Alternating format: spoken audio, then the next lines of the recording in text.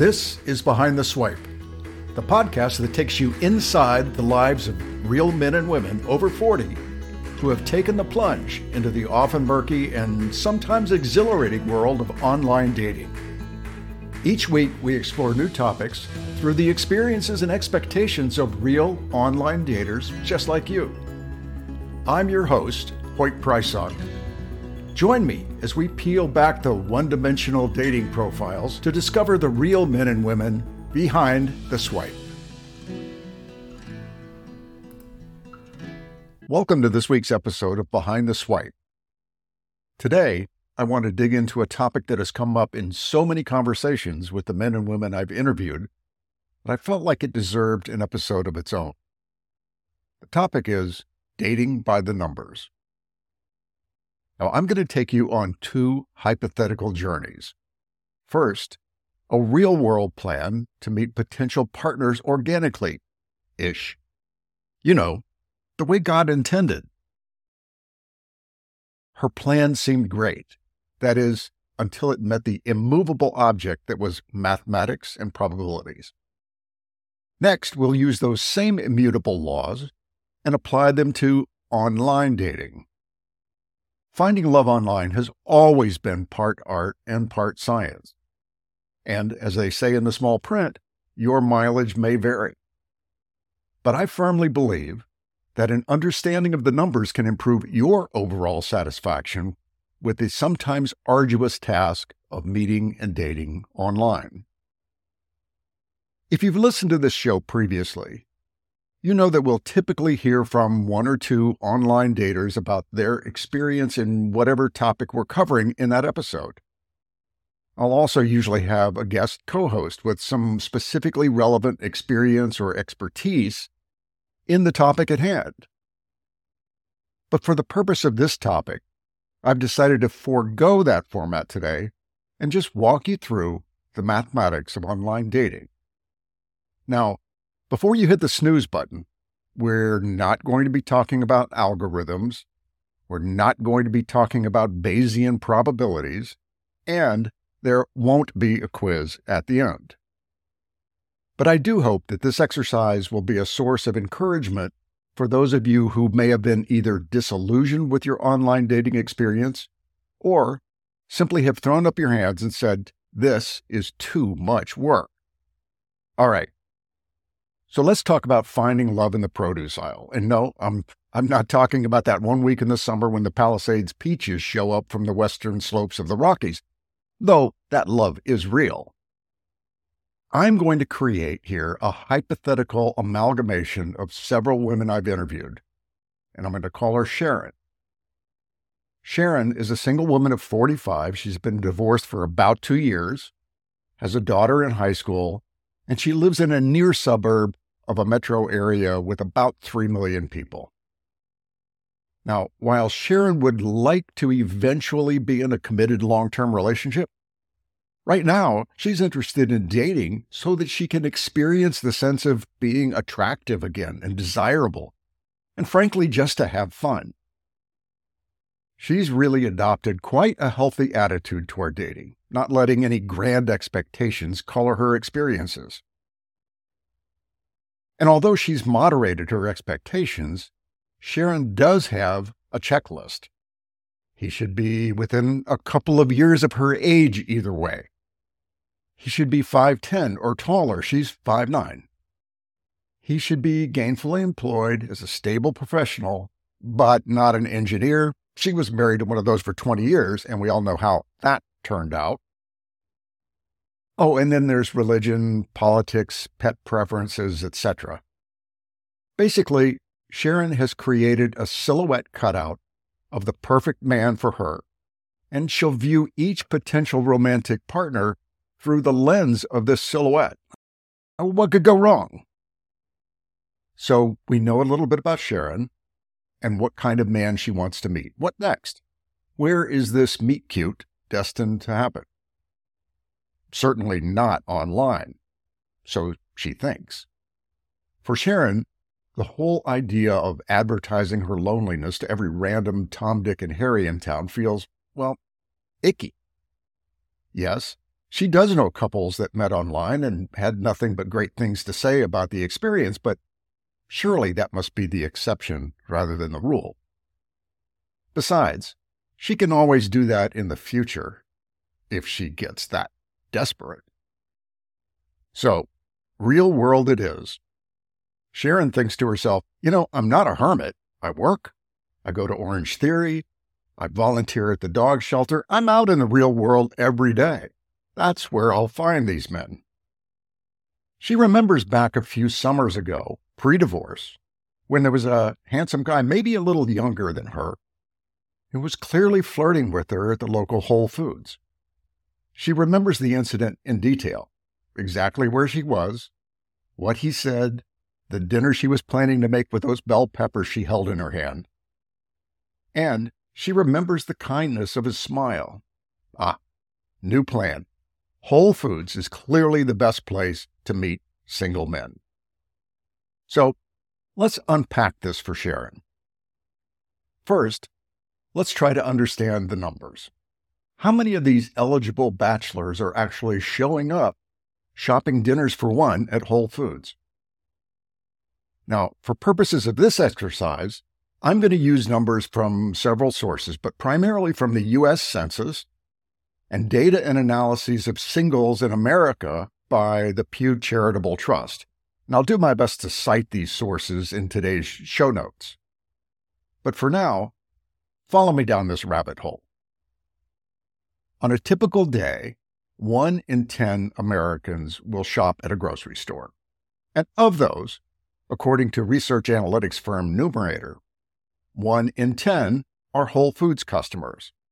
So, being generous, let's say that 1,000 people shop at Sharon's Whole Foods each day.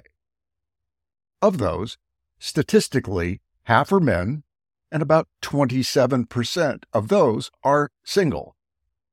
So now we are down to a total number of eligible men between 40 and 64 of 135. Well, that sounds promising, right? 135 single guys shopping at Whole Foods every day. It's a bonanza, but not so fast. Only 36 of those are straight and within Sharon's desired age range of 42 to 48. But it gets worse. According to the research released by the Pew Charitable Trust just before the pandemic, only 55% of these men are at all interested in dating. Running these numbers down, one eligible bachelor in Sharon's age range walks into the Whole Foods, on average, once every 46 minutes. Like they used to say in the Ginsu knife infomercials, but wait, there's more. Let's take that Ginsu knife and make yet another cut. Sharon may not be super picky about attractiveness. Let's say she's attracted to as many as 20% of the eligible men she sees. But those men also have attractiveness filters. Likely not as finely tuned as Sharon's because, well, they're men. So let's say the guy finds 30% of women attractive enough to flirt with. Ready for this? With that mutual attraction filter on, now an eligible romantic partner walks in the door at Whole Foods every 12 and a half hours. So for Sharon, that means that in a typical half-hour trip to Whole Foods, her chances of even encountering a potential romantic partner are about 4%. If Sharon's superpowers include the ability to notice every other shopper in the store while she's there, and she can identify him, and she's bold enough to initiate conversation with Mr. Meet Cute, then there's a 4% chance that her plan will succeed. For this to work, Sharon would have to spend so much time stalking Whole Foods that she's far more likely to be escorted off the property by security than to meet Mr. Right. Then, of course, we haven't even considered Sharon's ideal man silhouette. Factor in all these conditionals, and the odds of success are infinitesimally small. So, here's the takeaway. If Sharon's grand Whole Foods plan actually worked, you should take her along to buy lottery tickets. And it's not just Whole Foods, of course. Assuming you're not hanging around in bars like you might have been in your 20s, the same math works or doesn't work in most everyday life encounters. But the mathematics of love doesn't have to be so depressing.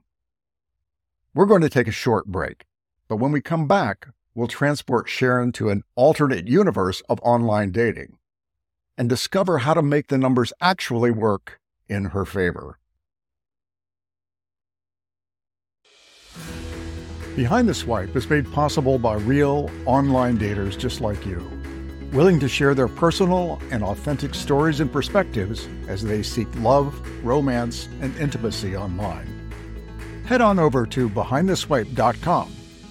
Click the Be a Guest link at the top of the page. There, you'll learn about some of our upcoming episode topics and how you can help.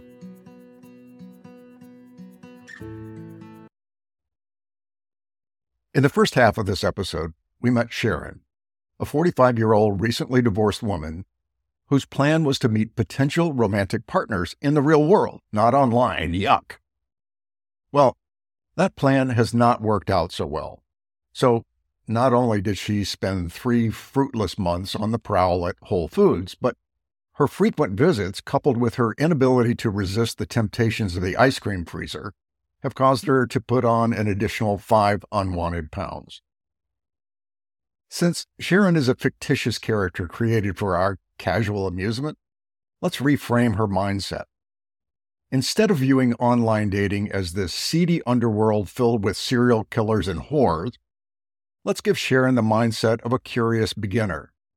Still a bit wary, but game to give it a whirl. Before jumping online, Sharon was committed to getting a leg up by researching the topic.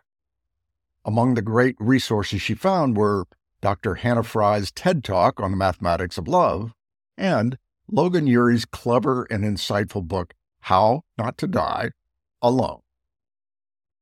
With a little nudge and profile building assistance from a friend, Sharon was ready to take the plunge. Like Sharon version 1, this Sharon also has an idealized list of physical, emotional, and financial characteristics that define the potential partner she hopes to meet. Based on her profile and the dating pool that she finds herself in, what should Sharon expect? Well, let's look at the numbers. Sharon set her geographical search parameters to include pretty much her entire metropolitan area, some 3 million people. Just as we did with Whole Foods, let's see if we can estimate how many eligible potential matches there might be online for Sharon. Using the same data sets as we used before, there are likely some 59,000 available single men in Sharon's metro that are between 42 and 48. All right, so it's time to bring out the Ginsu knives again. Sharon is not going to be building profiles on all 157 dating apps that are out there. She's likely to pick just one to start with. So for our purposes, let's go with Bumble. Now, Bumble claims about 12.3 million active users in the U.S. Let's maybe call a little bullshit on that, since many of those users download the app, maybe build a profile, but really don't do much more than that. For Bumble's business purposes, that counts as an active user, but for Sharon, it doesn't mean squat. So I'm going to arbitrarily cut that number in half. And then I'm going to filter out all the under 40s and all the over 65s.